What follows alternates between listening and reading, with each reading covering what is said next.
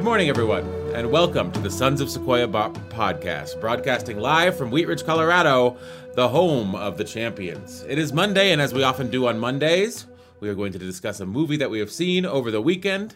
That movie, of course, is called Cryptopia, Bitcoin, Blockchains, and the Future of the Internet. How are you this morning, Mikey? I'm doing very well here. Beautiful day in Colorado, June the 7th, 2021. How are you doing today? How are you doing this morning, David? I'm doing good. I woke up very early. I was trying to find this movie organizes the things that Bitcoin can be into a very internet-friendly numbered list. However, I couldn't find the frame of the movie where that list is displayed. I was trying to find it so I could just screenshot it and then we could use that as a template. I know that I probably should have made a series of notes about what the things that Bitcoin are and can be, and how Bitcoin can be a currency, it can be an asset like a store of value.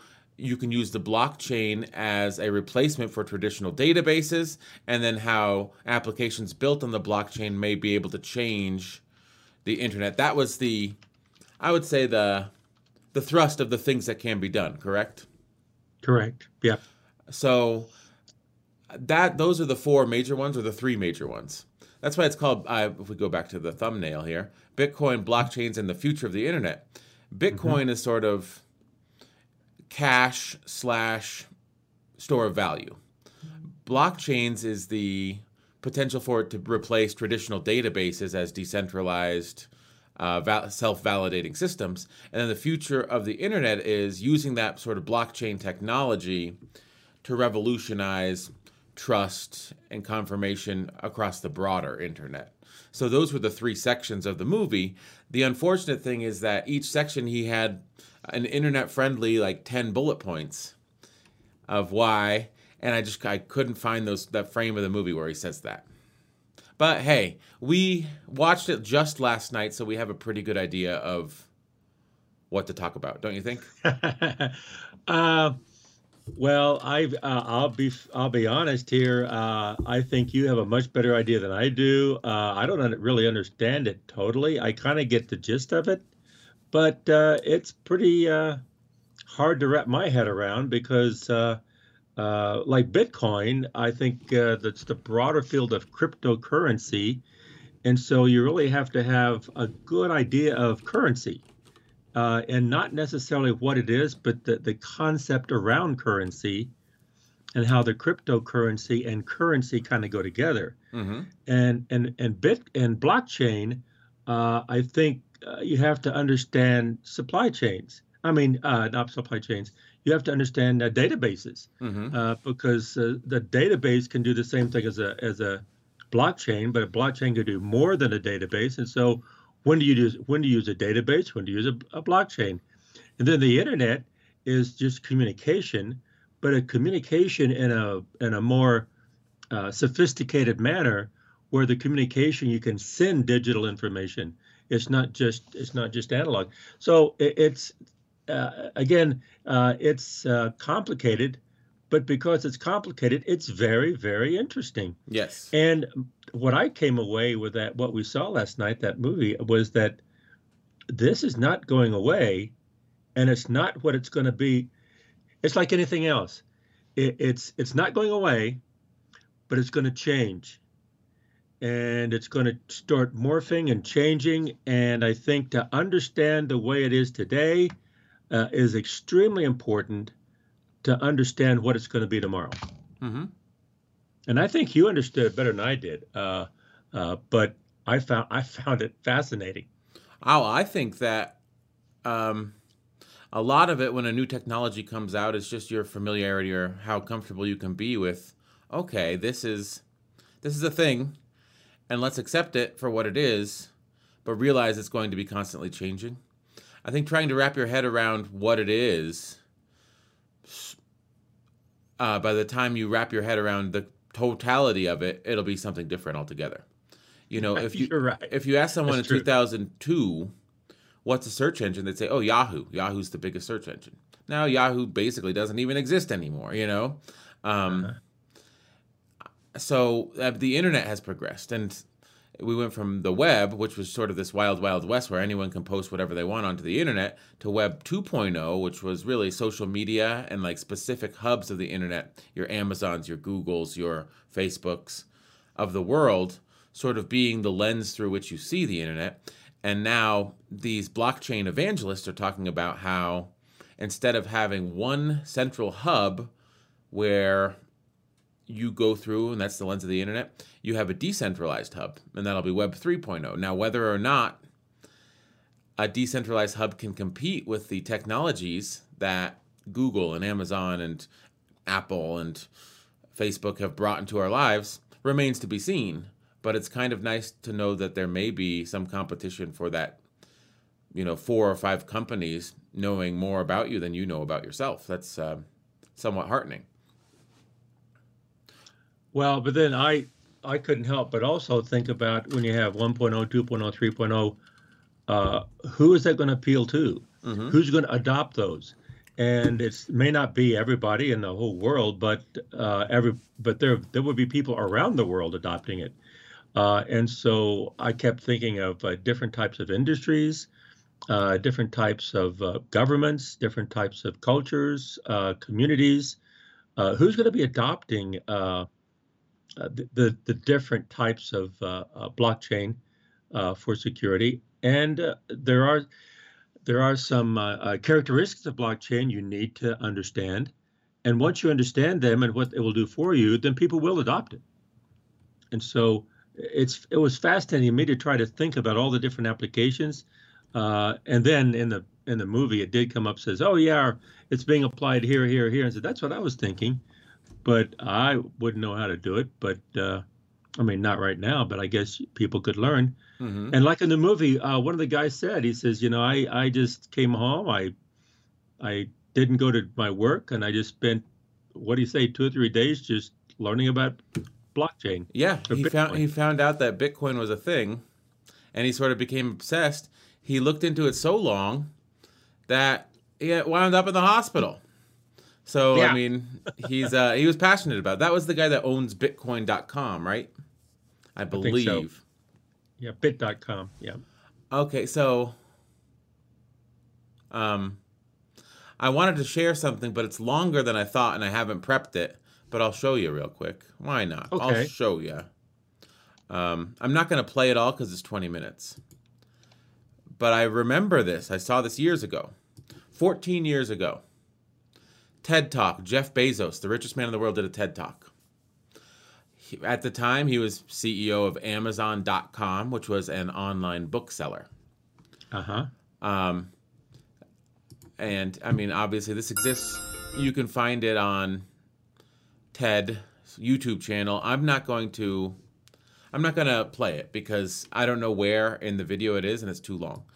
But in his TED Talk, he says, the internet's compared to a gold rush, but I don't think it's a gold rush. I think the internet is like the advent of electricity. In the advent of electricity, the killer app that first came out, sort of like when the internet came out, the killer app that came out was the search engine.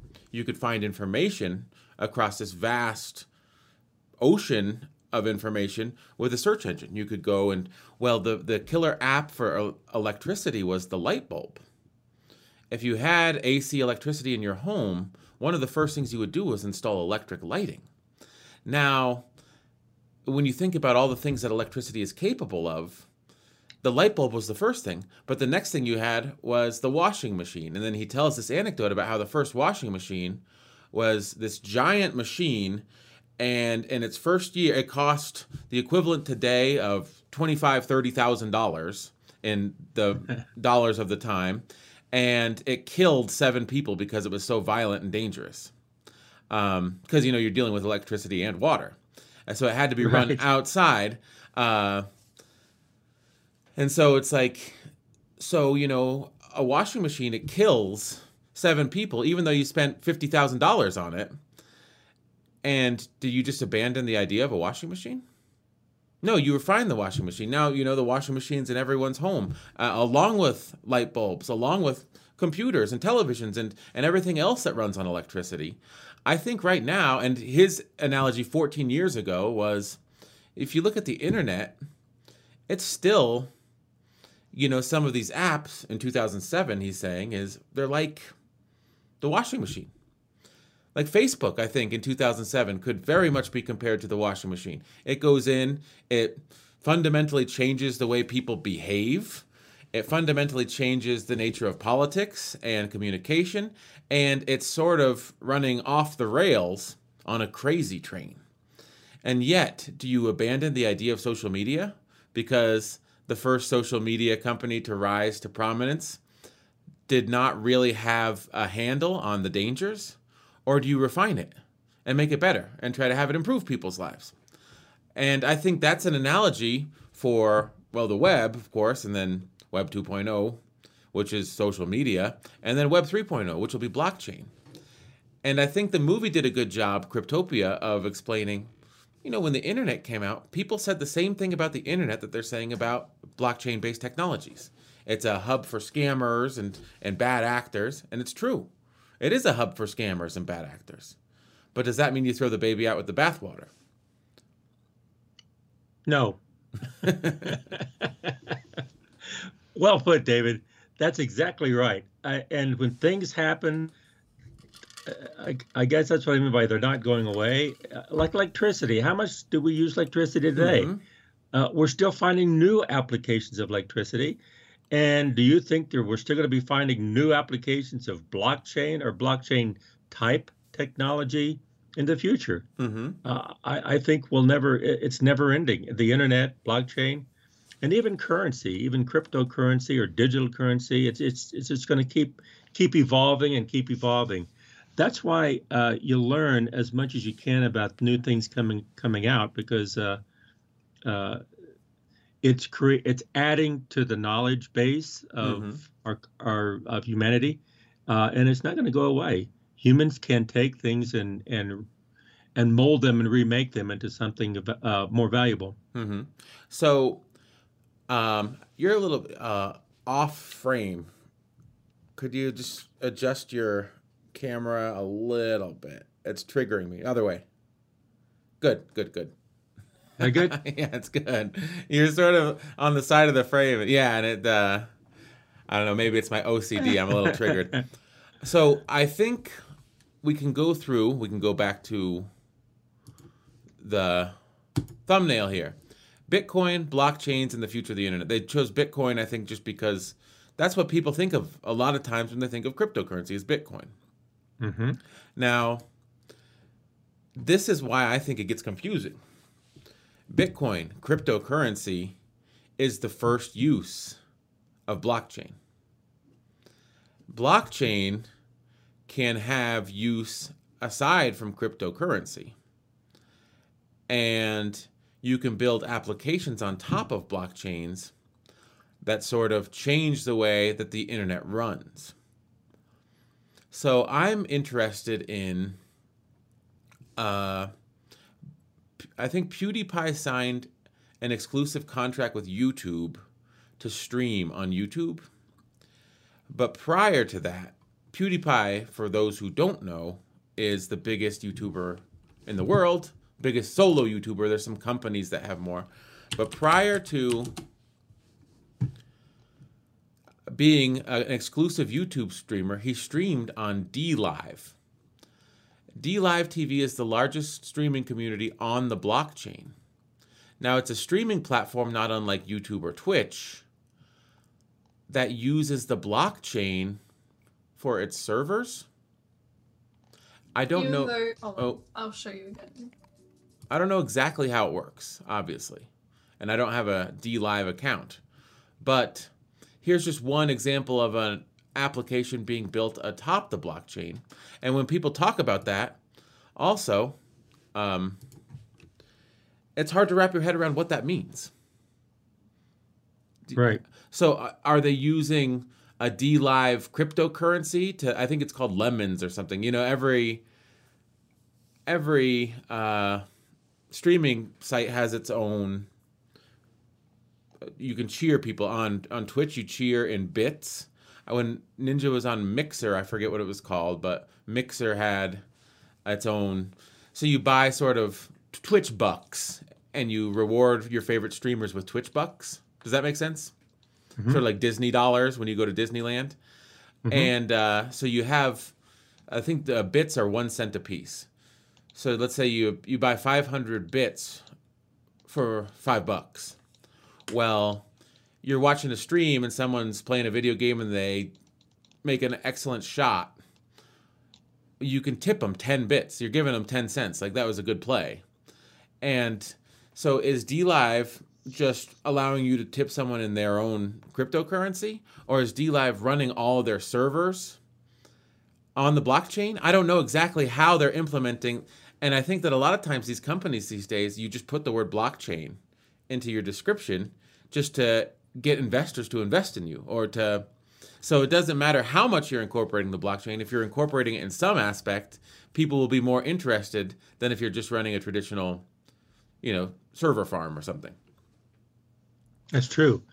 And I think a lot of times people will use blockchain, at least from what I've been told, people using blockchain when just a simple database would work quite well. Would probably even work better than a blockchain, because a blockchain is a little bit more complicated, but a database would do just as well. Yes, they. Go ahead. But a blockchain, as you said, sounds better. Yes. So what I liked about Cryptopia, going back to the movie, I got off on a tangent with that DLive stuff, is he had multiple perspectives. And he had Bitcoin evangelist. He had altcoin, which is when you make a cryptocurrency that's not a Bitcoin. So he had the founder of Litecoin come and talk. And in his first documentary, he had the founder of Ethereum. I think that guy is just probably too darn busy to have sat down this time. But 6 years ago, he got him to talk on his first documentary, and he used some of that archival footage. So the alternate coins that aren't Bitcoin, he had those people come and talk. But he also had people that were sort of Bitcoin naysayers. And they have good points as well. It's like, yeah, cryptocurrency, there are uses. I'm not saying it's a useless technology. What I'm saying is, if you want to pay $10 for a pizza in cryptocurrency, does it really need to be validated by 100,000 computers all across the globe? Or is that overkill? So is cryptocurrency as a payment mechanism somewhat inefficient? And that's kind of the fascinating thing. The promise of Bitcoin, like, this will be a payment system that's free from central banks. This will be used across the world for the unbanked. This will be sort of setting people free financially. That's maybe lip service. And in reality, when one transaction has to be validated by 100,000 computers, and we see that the processing times of Bitcoin got really long, partly because of the block size. That was all covered. That controversy was covered in the documentary. But is it really the most efficient way to have money? Well, I think that's true. And I think a lot of times what's going to be happening in the future, much like the electricity analogy, is that, using the blockchain like they do in Bitcoin is not reasonable or practical with other applications. But that doesn't mean that the concept is still valid. Mm-hmm. And so the concept can be modified for different applications and different areas. Mm-hmm. And I think that's what's going to me, that's what's going to happen. So I keep thinking of the concept of blockchain, where you have security, you have vetting, you have different you have information, and then we come to smart contracts, and then tokens. And so the concept can be used in so many places, different ways. Mm-hmm. So even though maybe be not applicable, it becomes burdensome in some areas, you can back off and redesign the concept to be applied to other areas. Yes. And I think that this is, I guess I was getting into, I said this at the beginning, and then I got off track because it's so, and this documentary was so information dense, that you get a million things thrown at you and you sort of get lost in how much is going on in the space.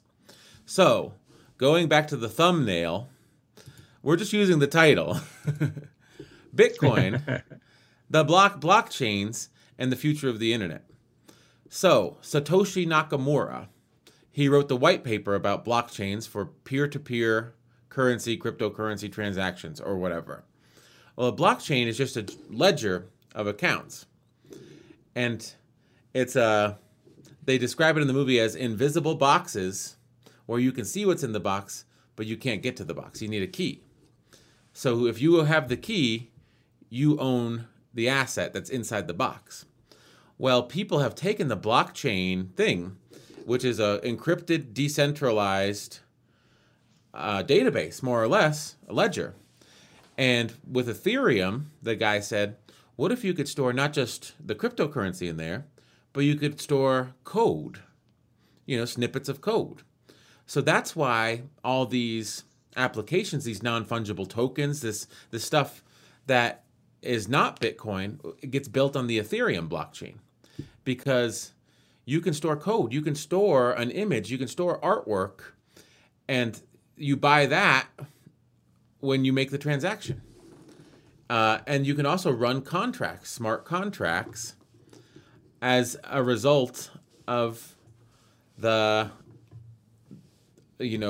purchase, having that key to that safe deposit box that lives in a contract. You can do whatever contracts do, agree on a strike price for a certain asset at a certain time, and then that validates, then you have the ability to do that. So it does threaten, with the advent of smart contracts, a lot of the middlemen that validate contracts in the financial world, in the real estate world, in the auction process for commodities. A blockchain could step in as the de facto middleman, and it's a trustless system, and it could replace a lot of people who make a lot of money off of validating that both parties are legit. So then taking that to tokens, and then you have a token, and the token can be used. It represents a resource, maybe access. A token can be access to what the smart chain, the smart contracts are doing within a wallet. The token then is a whole different concept, and a token is not just one definition. It could be a whole array of definitions, and all it is engaging in the assets within that box or that wallet. It's fascinating. It is fascinating. And they talked about how the ability to do this was sort of, the standards were formalized, and they had the founder of Ethereum, then they had the founder of the guy that made it easy to create your own token. And that led to a bunch of ICOs, or initial coin offerings. And I thought they had a good lady to explain an IPO, an initial public offering, is when you start a company and you raise capital, you buy assets, you create a product or a service, and you sell that. And you have a customer base, and you have revenue, and you have income, and you have growth potential. And so you go to the public and you say, look at our company. Do you want to invest in this company so we can grow for the future? An initial coin offering is, you write a white paper that says, I have this idea. Do you want to be part of this idea? And people give you millions of dollars, or at least in the gold rush times. So it opened itself up to more scams, the initial coin offering, than an IPO.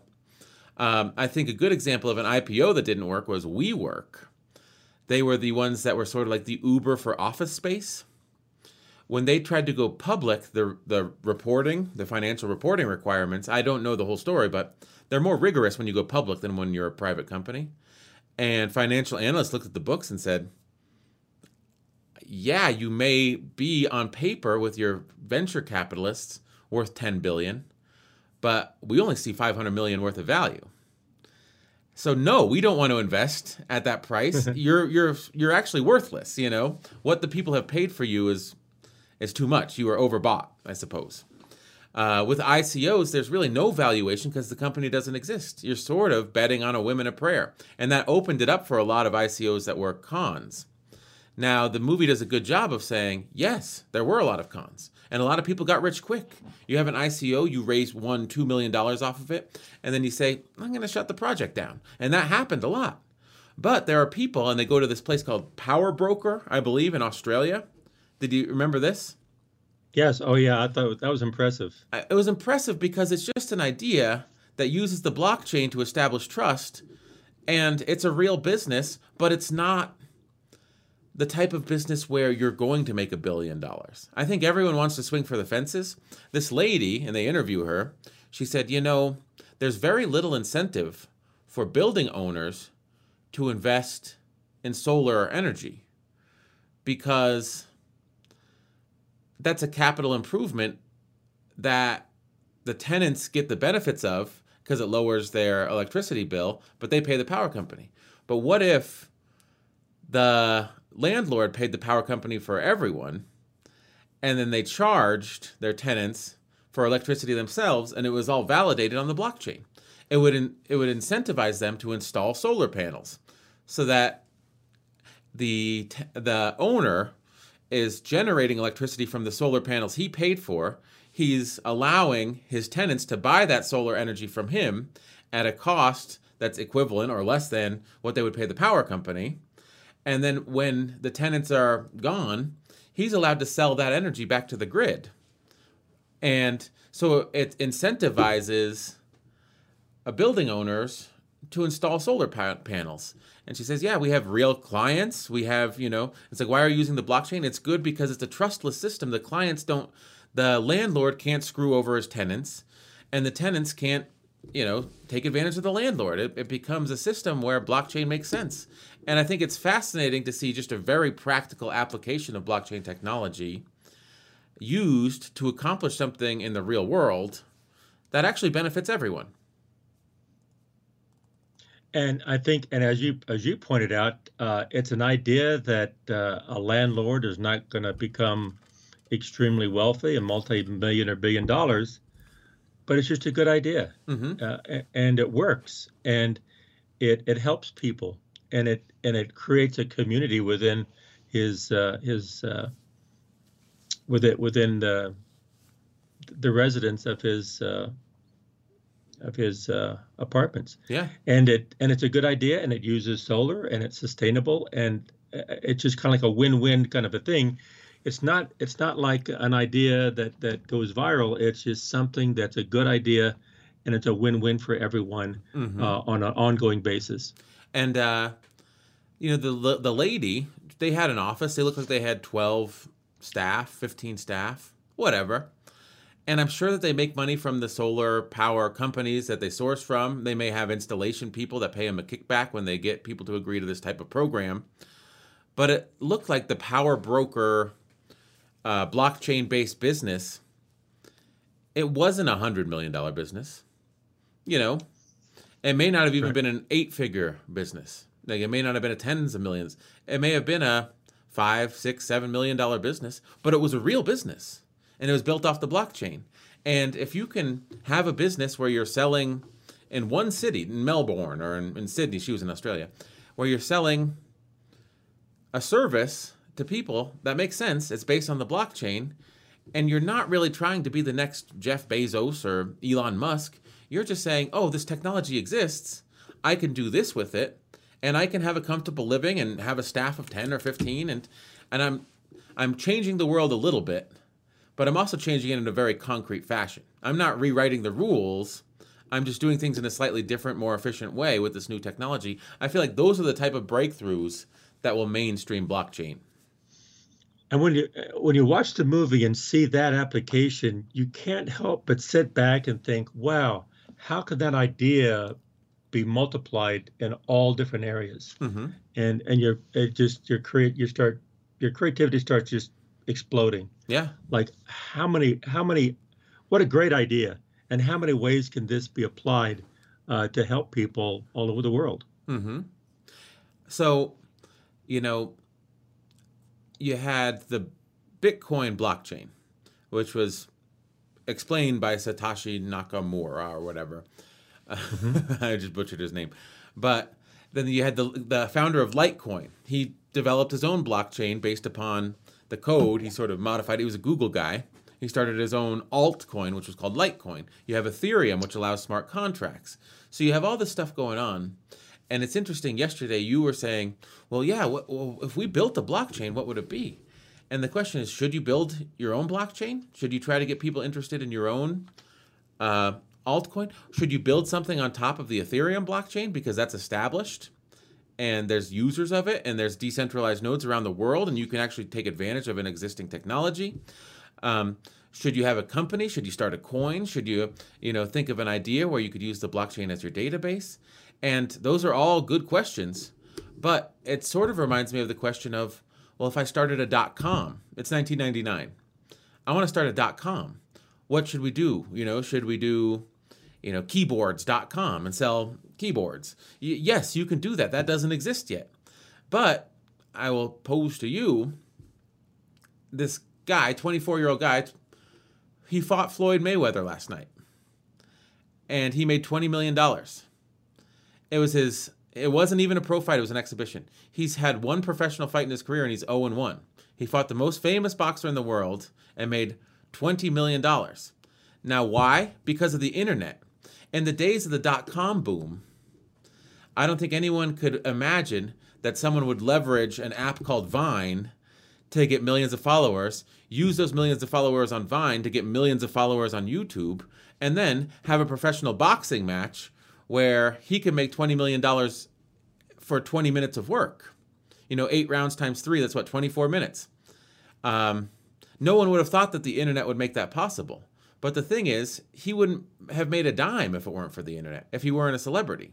So I think in the future, blockchain, internet technology, it'll facilitate things that we didn't think possible. It's sort of like a butterfly effect. So right now we're sort of thinking maybe I should start a website, or maybe I should run an internet service provider. Maybe I should be the next America Online. And then people say, well, I want to be the next Google, or I want to be the next Facebook. But I think there's a natural evolution that occurs as these technologies that come out. And there's a gold rush. You look at, the gold rush of 1849 in California, and a lot of the people that sort of tried to get the gold ended up penniless. But one thing that remains from that gold rush of 1849 is Levi Strauss and Company. Because he went out to San Francisco and he said, you know what? I don't want to be a sucker with my pan in the river. I don't want to work in a mine. I'm going to source canvas, sew them into dungarees, and sell them to these miners. And these durable pants will make me millions of dollars. So he wasn't looking at the blockchain. He wasn't looking at Bitcoin. He was looking at what will people need if they start using this. He was looking at complementary products. And I think the more this technology develops, the more complementary avenues towards taking advantage of it will become available. And also, the complementary, very, very good analogy, David, and it really applies well here. But also, it's more complicated. It's very complicated. It's like, do you build something on it? Do you create what already exists and just change the application? Do you use a different kind of currency? Do you use currency in something that already exists? Do you use tokens somehow to replace different types of values? How do you define the value of a token? Mm-hmm. I mean, it just goes on and on and on. And I think that what got me at the very beginning is the Bitcoin as far as cryptocurrency and the value of money. And what's the difference between $1 and a Bitcoin, or a dollar and a cryptocurrency? Mm-hmm. And I started thinking, backing up, I'm not a financial guy, and I started thinking, I don't know enough about the concept of money to understand how you can use a Bitcoin, all the different kinds of cryptocurrency that they start talking about. How come one was different than another, and how could one be used differently than another, and how could one compete with another? And it just opens up all different kinds of applications. It's no longer just a dollar, a yen, and a Deutschmark. It's a whole world of digital currency. Mm-hmm. That was like a metaphor for the blockchain applications as far as security, smart contracts. I think 5, 10 years from now, there's going to be something else on top of it or something else beside it. Yeah. I think right now in internet years, we're at like 1998. You know, Bitcoin is like Google. It'll be around in 20 years. A lot of this stuff that you hear about won't. You know, I think there's a lot of Yahoos out there, and maybe Bitcoin is Yahoo. Mm-hmm. And Ethereum, because it's more durable or because the blockchain can handle code, is more like Google. But Facebook hasn't been invented yet for the blockchain. But then again, do you want to be the do you want to be the internet that just has one fight, walk away with $20 million, mm-hmm. and let everyone else move on past you? I mean, a lot of people are very happy with that. Well, they get in, and their exit strategy is, I'll just make a lot of money. Yeah, I mean, Levi Strauss formed a business, and like people still work. There's a Levi store at our local mall. You know, because of what Levi Strauss did in the 1850s in San Francisco, someone in Golden, Colorado has a job at the local mall because Levi's is still a company. Well, there's also people that discovered giant gold nuggets in the stream. And they cashed those out, and they bought a farm, you know, in the Imperial Valley. You'd move south, and they farmed oranges or whatever, and you never heard of them again. But they used that money to sort of finance the life that they wanted. And are those people any worse off just because their name doesn't ring through history? And then there were other people that sort of tried to get in on the gold rush and ended up penniless. They didn't find a damn gold nugget as hard as they tried. And that's what happens in gold rushes, right? Found a lot of pyrite, a lot of fool's gold, mm-hmm. and they tried to sell it, and all of a sudden they went broke. You know, but does that mean you don't try? No, it doesn't mean you don't try, because they probably had a story. Mm-hmm. They had a story to tell. You know, it's kind of like you should go after, like the guy in the movie. He was saying, I just was passionate. I wanted to learn about this, and I learned, and well, it did do him well. But how many other people went down that path of learning and they didn't do as well as him? Was that wasted? I don't think so at all. I think that you've learned more, you've learned a lot, and you have a good story to tell. I tried it and it didn't work. Okay, does that mean that it was useless? Not at all, because so many things are built on failure, mm-hmm. That who knows how that is going to help you today, tomorrow, in the future. Yeah. So, I mean, go ahead.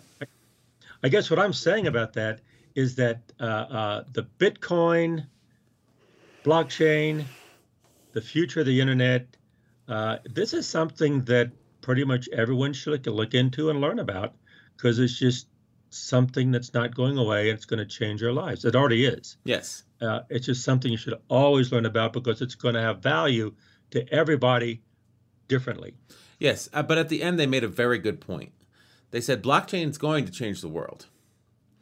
Maybe not Bitcoin, but blockchain will. I think people are adopting it. Companies are spending hundreds of millions of dollars to sort of figure out, you know, how they can implement blockchain into their operations. It'll affect global supply chains. It'll permeate the world. Now, the thing is, blockchain will have changed the world when people open up their phone and they do something, and the blockchain runs and validates it all, and they have no idea that it's connected to a blockchain. You know, people don't need to understand how it works. People don't really understand how TCP/IP works, the internet protocols, how IP addressing works, how IPv4 or IPv6 works. They don't really understand how, when you go to a website, you're actually contacting, you type in a domain name, and that gets translated into a IP number, and that IP number is assigned to a server somewhere that's running software, probably like an Apache server, that sort of displays the website. People don't understand that. It doesn't matter how it works. The thing is that you can type in google.com and then find whatever you want, and you click on it and it shows up. They don't need to know the nuts and bolts that there's a server farm somewhere in Arizona or God knows what, Utah or Australia, that's showing, revealing to them this stuff, that's holding those files that they're seeing. The technical aspects of it don't really matter. The internet's become a part of everyone's life because the technology's faded into the background and the usefulness has sort of arisen at a very easy level. But yeah, that's true. I agree with you. But in addition to that, I say people still should learn as much as they can about it, whether they're going to be the people who actually push that horizon further, or people can benefit from it and just use it. Mm-hmm. I think for like today, even the internet, people who've never looked at the internet, they don't think about it, they don't know anything about it. Well, it's part of our culture now. You have to use it, and even your smartphones, you have to use them. And if you've never ever learned anything about it, then you have no idea what it can do for you. Mm-hmm. And you won't even try to embrace it because you don't understand it. And so you understand it sometimes not necessarily to promote or to further the technology, but just to understand what it can do for you and use it. It becomes part of our society, Mm-hmm. And part of the fabric of our culture. Yes. Also, sometimes knowing what's possible, if you want to be entrepreneurial, it just helps you realize, like Etsy, you know what Etsy is, where people sell their knickknacks, or eBay. Mm-hmm. I mean, people have built livings off of eBay. You make a living off of Etsy, and it's just because it's like, okay, well, this selling on the internet thing is scary. Do I start my own website? Do I go to Squarespace and put in a store? No, there's a place I can go. And you just have to be comfortable enough sort of having a system that you can trust, but then you can do what you do, and people all over the world can see what you do. And it's lower cost than saying, well, I'm going to go down to this strip mall and say, okay, this 500 square foot, 800 square foot retail location, I'll rent it out and I'll hang out my shingle and I'll just hope that the local community supports my handicrafts. And it's like, or you could hang out a shingle on the internet and you'll have a 5 billion person strong audience potentially that'll see your stuff. And it's not constrained by location or. So, I mean, that's sort of like, yes, you have to use the internet to get ahead. You can get ahead without the internet, but it's a lot harder. Now, I think that a lot of times when people will use blockchain, it'll be set up and sort of like Etsy. People don't need to understand computer programming to start an Etsy site. They go through the steps that Etsy provides for them. So I think that people will build things on the blockchain, and it'll be useful to people that have no knowledge that it's built on the blockchain. That's right. That's right. And like there's going to be applications already there Mm-hmm. that the blockchain is in the background, in the back office, and that's connecting it. And at the front end, the user interface, you really don't know. Mm-hmm. Do you need to know? No. But on the other hand, if you do know, you understand what's happening in your transaction a little bit better, and what can and can't be done. Mm-hmm. It's just getting used to your environment. So, yeah, I know. Just the blockchain itself, the applications of blockchain is just. You just look at applications of blockchain, and here's 30 blockchain applications of real-world use cases, and there's companies that have already been started. There's dozens and dozens of companies that have used blockchain in all different areas, in music, in healthcare, in real estate, in the medical field. It's just in supply chain and everywhere. And so the and these are not just people who think it can be used. These are people who actually started companies within these areas. Yeah, it's fascinating, and I think the thing about it is, some people start companies where the blockchain is a central technology to what they do. Some people start companies that are just like any other company, and the blockchain's a buzzword to help them get funding. That's true. I think both exist. And the problem is, when you think of blockchains and you think of Bitcoin, you think of Ethereum and cryptocurrency, and it's a very broad topic. And so Bitcoin is different than blockchain, and cryptocurrency is different than blockchain. And the applications that will get built using blockchain as their database, I mean, blockchain may replace MySQL or NoSQL or MongoDB or whatever's being used to run databases on the back end of a website. But those have played a role in your life every single day. And how much do you know about MySQL or NoSQL or MongoDB or MariaDB? You don't really know anything about them. A lot of people don't. That's right. So if blockchain replaces them, it'll be seamless. You won't even know that it's running on the blockchain. I mean, people don't know that their information that goes into a website is stored in a database. People aren't even at that fundamental level of understanding. So if you switch from a MySQL-based system to a blockchain-based system for validation of data, validation of transactions, that's not going to fundamentally change the end user's experience, but it might help you get funding. Because you say, oh, I'm not going to run the validation or the transaction processing on with the credit card merchant. I'm going to do it on the Ethereum blockchain. People say, oh, let me give you money to develop your idea. Now, True. I think the true ideas that'll rise to the top are the ones that actually leverage the blockchain to be more efficient. Yeah, that's what I was going to say.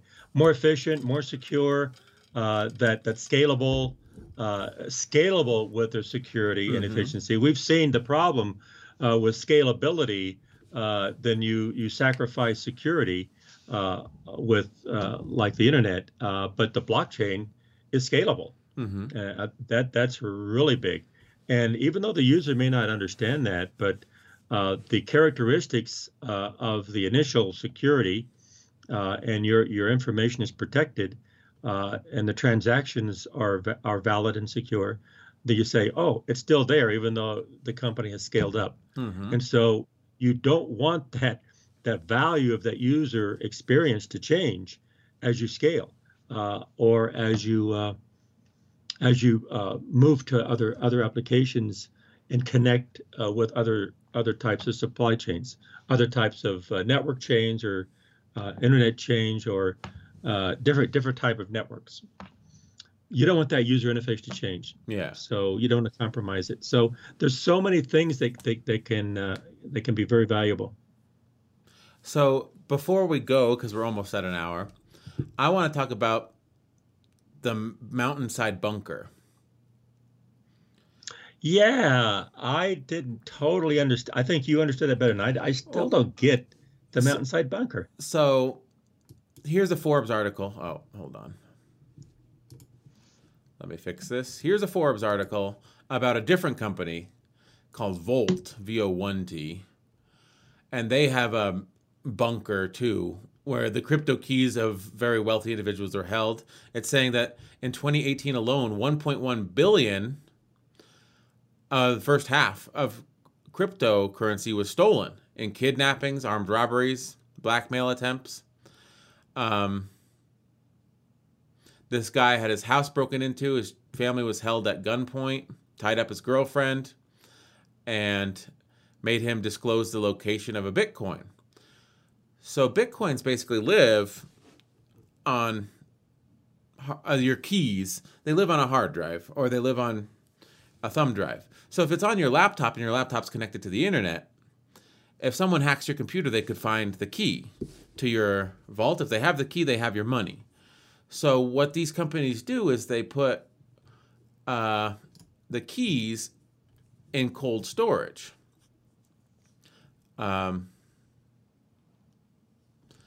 Now, my question is, when they visited, they had this server bay, and like, this is like the actual where the Bitcoin is held, but this isn't actually it, because they went into this mountainside bunker. And my question is, why do the machines need to be powered on?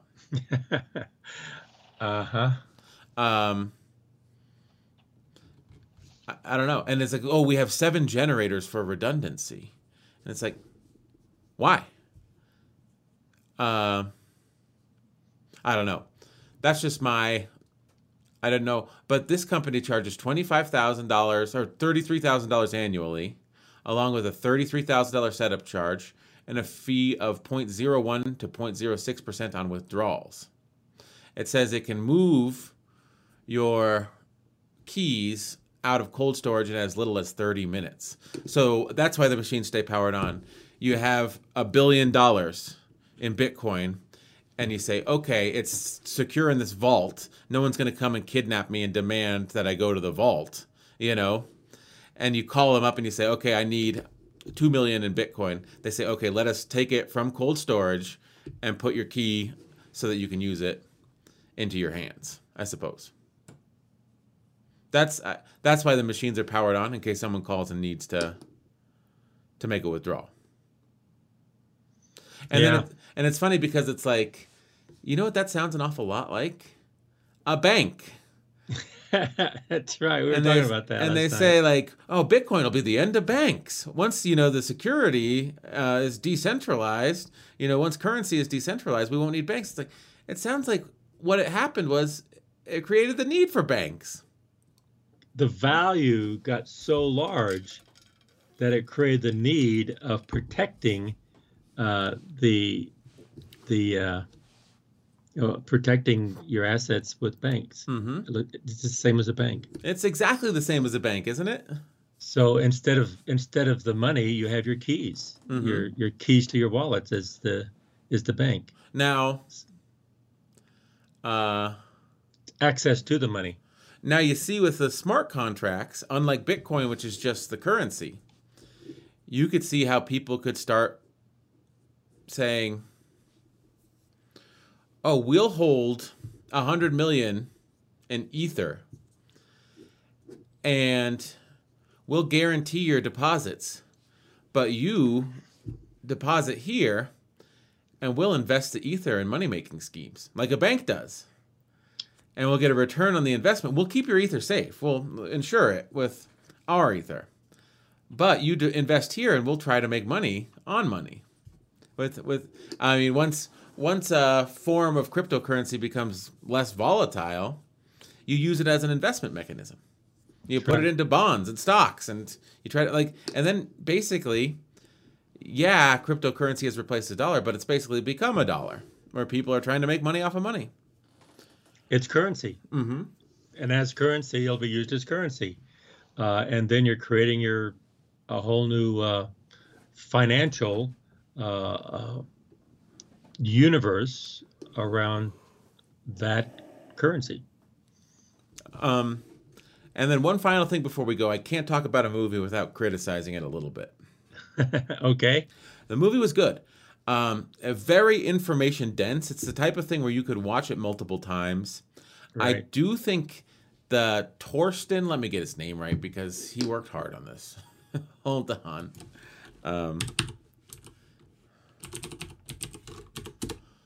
What's his name? Torsten Hoffman, the writer and director, I believe, of this. He did a good job, and I liked the graphics. I thought it was kind of cool how he was able to travel all over the world. Shanghai, Australia, Argentina, the US, and sort of show that this is a global thing. And so with an estimated budget of what IMDb estimates the budget at about $400,000. He made this hour and a half documentary that's very good. But I got to criticize one thing about it. Sometimes there were interview segments and the score would play and it was like and a drum set would come in. And I don't like drum sets when people are talking. I think it's distracting. And so I found that piece of score, I would have used something totally different. Well, David, that's your area. That's your forte. You can. I think if you were in charge of the soundtrack of that movie, I don't think I know it would be much better, because you would have the soundtrack that would enhance what was being said and the conversations instead of being distractive. But the thing is, the guy could have made the score and given them a bunch of cues, and it was the editor that decided to put that piece of score in. So it might have just been, which is a good point. The editing along with the score need to work together. Yes. So I don't know. Audio engineer. You don't really want to bash the composer, or they may have. There may not have been a composer. They may have just gotten stock sound. True. Maybe so. Because I don't know. And that may be probably with $400,000. Maybe that is what they did. Yeah, it's difficult to hire a bespoke composer to put a score to this. So I think that they may have grabbed, because you can grab blips and blops of music from production libraries, and I just think what they chose for the voiceover segments was a little bit distracting. So Torsten, I will score your third film on cryptocurrency. Just give me a call. I'll at you on Twitter after we finish this podcast, just so you know. I'll try to drum up some work for myself. If you make a third documentary, let me know. I'll help you do the score. Well, I've seen and heard the stuff you've done, and David, it's awesome. I think you shouldn't be bashful or shy at all to throw your name out there, because if you did something like that, people would see it. It would be quality stuff. Be a quality job. But I don't want to. I mean, I don't want to throw the editor. I'm sure Torsten may have edited it himself, and that's just a little critique. It's just there was drums during interview segments, and it's like, man, it sort of distracts me because I start listening to the drums, because drums have a very good way of sort of cutting through all the other sounds. So I mean, I would have suggested more, like ringing like whole note chords or something, with no drums. Well, I think you saw that. I think most people would never even see that. I didn't notice that. And when you mention it, then I'll say, oh yeah, I didn't even notice that. So it doesn't really take away. It doesn't take away from the movie for the most people. But what you're talking about is subtle things that can just improve the quality of the movie from time to time. And most people won't even notice it. And if they did notice it, it'd be more, it wouldn't be overt. It'd be kind of like, oh, I didn't even realize. Oh yeah, that was you don't even know it's happening to you. But I will say, so I made a critique. I will say on the positive side, the graphics I thought were cool. The digital lock boxes, the safety deposit boxes, the way that they did titles that sort of emerged, like they'd have drone shots of every city when they'd be there, and they'd have a title card like emerge in 3D space. Someone who was in charge of graphics on that movie, and I don't have the credits in front of me, but someone was very talented. Well, first of all, it was technology. And what I liked a lot about that is they would have London, they'd have Sydney, they would have Shanghai, and they would have a line come up with a name, and underneath it had the latitude, longitude on the world, on the Earth. Yeah. And just, you think, oh, I really like that. And who would like that? People who know numbers, people who know geography, people, and who's watching it? People who know numbers, people who like that kind of thing. And I think that was brilliant. I think it was I really like that, because it was a transition when you went from one place to another. I thought that was excellent. Yeah, I'm looking at the IMDb now. They did have a composer, Joshua Keddy, and he also did sound design. So I think on a lot of these small productions, and so I thought the sound design was good. And the score was fine. I mean, I enjoyed his score. It's just there were some cues during the interviews that used drums that I didn't like. I don't want to throw anyone under the bus. I'm sure this guy is a fantastic musician, you know, that's why he was chosen. But I want to give a special shout out to the animation department. Oh, it was excellent. Yes. I really do think that using animation and using the 3D digital lock boxes and sort of showing the blockchain, you know how they'd show it sort of growing towards the sky and sort of illustrate block size? I think that was really one of the most elucidating and helpful parts of the movie for someone that's a visual learner to say, block size, what's that? And they sort of showed the blocks coming together, you know how one validates the next and it forms a block, and making that an animation and the work that they did on those animations, it made it very clear the concepts they were trying to expose, and I think that was one of my favorite parts of the movie. And also the people listening to this are going to be quantitative type people and linear learners, and linear learners will think like you're saying, visual learners. When they see those images, they can tie that back into concepts much easier, and I think that was well done too. Yes. So I think as we close, because we're at an hour, I just want to say this movie, Cryptopia, I never remember the title, Bitcoin, Blockchains, and the Future of the Internet, directed by Thorsten Hoffmann. It's very good. And there's a lot of information in here, and a lot of the information is useful. A lot of the perspectives are diverse.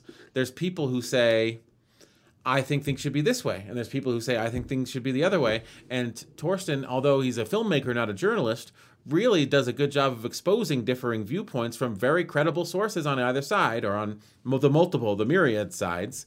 The filmmaking is good. The interviews subjects are great, and the animation I think was spectacular, sort of demonstrating concepts that are difficult to understand visually. So I would recommend it to anyone who's interested in cryptocurrency, anyone who's interested in Bitcoin, or anyone who's interested in blockchain. And that's all I have to say about that. And the future of the internet. And I think it's a kind of movie you have to watch. It's so chock full of information that you really do have to watch it more than once just to get. If you watch it multiple times, you get something new every time, because they go in deep and they talk about people doing this. It was very stimulating. Yes, I will say that this is one of the few documentaries where it's an hour and a half. It could have been 2.5 hours. It could have been 3 hours with the same information. You're going to get a lot out of it. And it also took us about 2.5 hours to watch, because we would pause it and sort of discuss some of the things that we're saying, because it's so information dense that, yes, it gives you background, but I think it comes from a little bit of an expert's perspective. Or, I mean, I love a 90-minute running time, but this is such a dense subject, and he does so much coverage of it, and it's all there. It just, if you're not initiated into the subject matter, it's difficult to get it all on a first watch. Definitely. Yeah. But it was very entertaining. It was educational, and it was enjoyable. I learned a lot. So, yeah, I have the music playing. Okay, are we ready to have the tagline? Yes, let's wrap it up and get the hell out of here. Let's go. Hey, Sons of Sequoia podcast, we always say keep on talking, but listen more than you talk, and try to understand what the other person is saying. Bye. Bye.